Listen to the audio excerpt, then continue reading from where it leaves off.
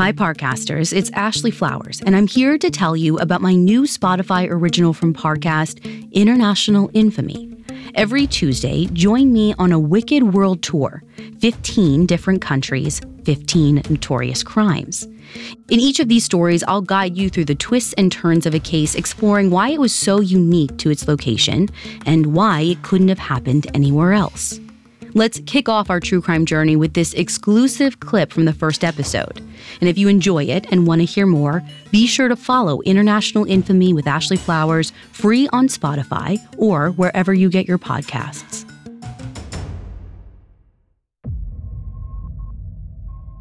On June 17, 1994, millions of Americans were sitting in front of their TVs watching the NBA Finals. But in the second quarter, the game was interrupted by breaking news. The California Highway Patrol was chasing a white SUV down the 405, and inside the SUV was NFL Hall of Famer O.J. Simpson. From that moment, the O.J. murder trial was pretty much the only story anyone cared about. It wasn't just about a double homicide. It was about race, celebrity, discrimination in the justice system.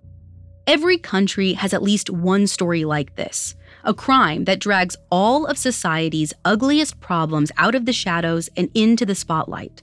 And once everyone's looking, it's impossible to look away. In Mexico, for example, one of the biggest crime stories in recent memory was about a serial killer who strangled and robbed elderly women. At first, this case seemed to be about the decay and dehumanization of Mexico City, the weakening family bonds that left these old women alone and defenseless. But by the time the killer was caught, it was about so much more than that. Sexism, police corruption, abuse, poverty, and even professional wrestling. This is the story of one of Mexico's most infamous serial killers, Juana Barraza, the little old lady killer.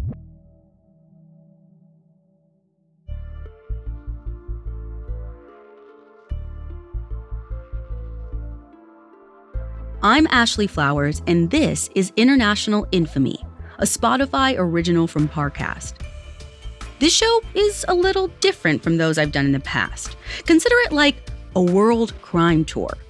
We have a slate of 15 notorious crimes from 15 different countries, and we will not only tell these fascinating, often gruesome tales, but get to the cultural beats of what makes them stand out so drastically. I'm thrilled to bring you the show and even more excited to get into our first episode.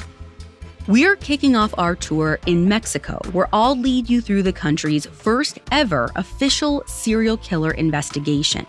False leads, blackmail, lucha libre, this story has it all. And 15 years after the infamous little old lady killer was caught, there are still questions about how many murders she committed and whether another murderer might still be out there.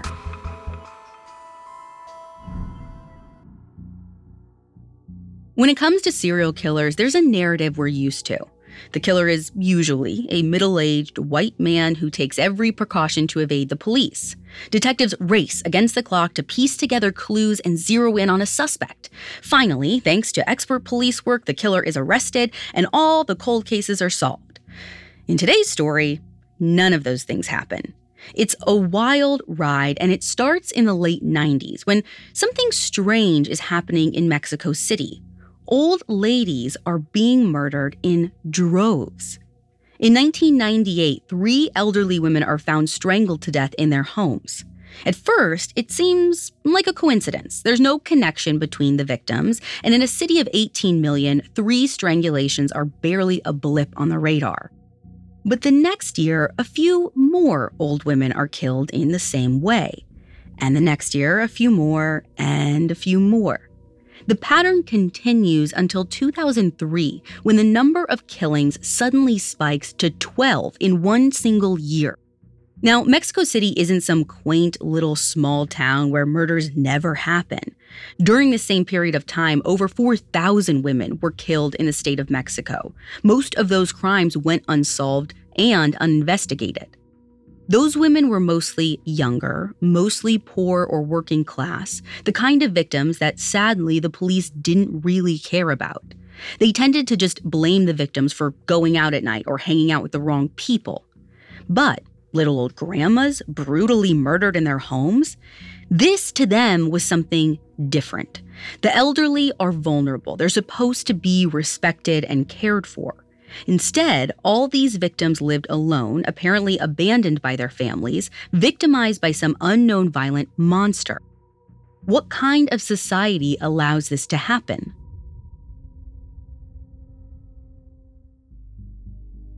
And it would be horrifying enough if dozens of random people were just snapping and killing the old lady next door. But as the murders continue, it starts to look like they aren't so random after all. There are all sorts of weird patterns emerging. For one thing, the victims all live in middle to lower class neighborhoods near parks or gardens. They all live alone, and they're all enrolled in a government program for the elderly called Sibale. That last detail raises some eyebrows because several eyewitnesses remember seeing a woman in a nurse's outfit near the crime scenes. Pretty soon, tabloids are spreading rumors about a serial killer, El Mata Viejitas, the little old lady killer. For a while, the police deny that the crimes are connected. It's all media sensationalism, they say. But the bodies keep piling up. And with 12 identical unsolved murders in a single year, it's getting hard to pretend that nothing's going on. So in November 2003, the police finally cave to the pressure and make a historic announcement. They're on the hunt for a serial killer. This is the first legit serial killer investigation in Mexican history. They're used to dealing with crimes where there's a clear motive: sexual assaults, cartel violence, crimes of passion. But this person seems to just be killing for the sake of killing, and the senselessness is hard for the investigators to wrap their heads around. The deputy prosecutor says, quote, "What's happening to us today did not happen to us before. It happened in movies, in the United States." So with no idea where to start, they create a profile based on research from, you guessed it, the United States. What they come up with is basically a horror movie cliche. The killer is brilliant and organized, probably from a broken home. They have tendencies towards fetishism or sadomasochism, even though, by the way, none of the victims were sexually assaulted. And even though eyewitnesses saw a woman at the scene, the data says that more than 90% of serial killers are men. So the investigators narrowed down their search to a man wearing a wig. There is one part of the profile that's actually on point. The suspect is posing as a social worker from the Sibale program to get into these women's houses. Unfortunately, this throws the investigation into a political firestorm. At the time, the mayor of Mexico City was Andrés Manuel López Obrador, who, yes, is the current president of Mexico. He also happened to create the Sibale program. This is obviously bad PR for the program, so he insists there is no serial killer. It's all a conspiracy cooked up by his political opponents. He basically tells the rest of the local government to back off and stop talking about it. So even though the police have just announced that they're looking for a serial killer, Mexico City's Department of Justice is like, nope, never mind, nothing to see here. And over the next year, it actually looks like López Obrador is right. Maybe these are isolated incidents, because it turns out there are lots of people in Mexico City dressing up like nurses to strangle old ladies. In April 2004, the police arrest a woman for committing a murder with this exact MO. But once she's behind bars, the killings don't stop. Then in September, they arrest another suspect. This one is, in fact, a man wearing a wig, but in the months after he's arrested, another old woman is strangled. Amazingly, even though the murders are still happening, the chief prosecutor comes out and says, well, we caught 2 people, it's all over now, case closed. But it's getting harder and harder to pretend there isn't a serial killer on the loose, especially when the same fingerprints are found at 10 different crime scenes. And multiple witnesses keep seeing the same person, a tall, stocky woman with short hair dressed like a nurse. This suspect has gotta be out there somewhere, and the pressure is mounting. In the years since the investigation started, there have been 17 more murders. And by 2005, newspapers are reporting that the grand total has reached 49 unsolved murders in 7 years. So the whole city is freaking out. Elderly people are afraid to leave the house alone. And by summer of 2005, something happens that turns this from a local problem into a nationwide scandal. Mayor Lopez Obrador announces he's running for president. Immediately, his opponents latch on to the little old lady killer as a fear-mongering tactic. They blame the mayor for the wave of crime and the moral collapse of his city.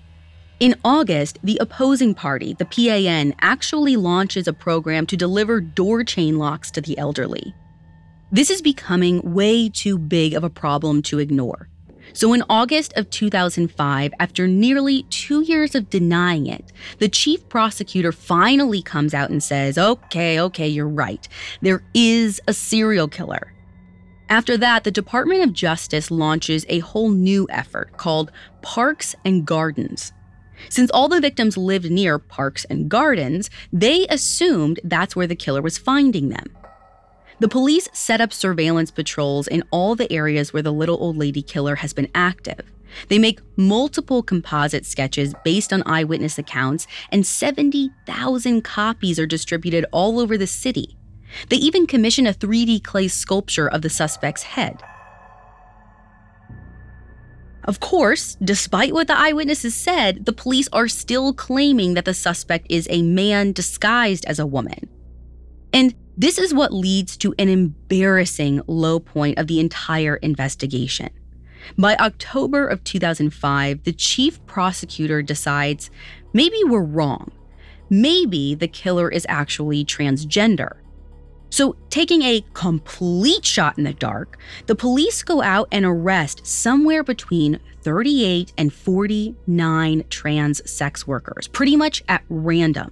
None of them look anything like the composite sketches, and none of their fingerprints match the prints found at the crime scenes. The worst part is, after this massive failure, the investigators don't rethink their tactics. The chief prosecutor continues to insist, "We are certain the suspect is a transgender person." By November, the investigation's lack of progress is becoming a serious political problem. Officials from the PAN are calling on the chief prosecutor to resign. Lopez Obrador's party is denouncing them for trying to politicize murder. The controversy gets so bad that the city assembly passes a resolution that basically says, let's stop arguing and let the prosecutor do his job, all right? And they had a point. All of this drama was taking attention away from the actual manhunt or woman hunt. If the investigators had just turned off the news and switched the channel to TV Azteca, they would have seen the little old lady killer giving an interview on national television. Thanks for checking out this exclusive sneak peek of my new limited series. To finish this episode and to hear more, be sure to follow International Infamy with Ashley Flowers free on Spotify or wherever you get your podcasts, and catch a new episode weekly every Tuesday.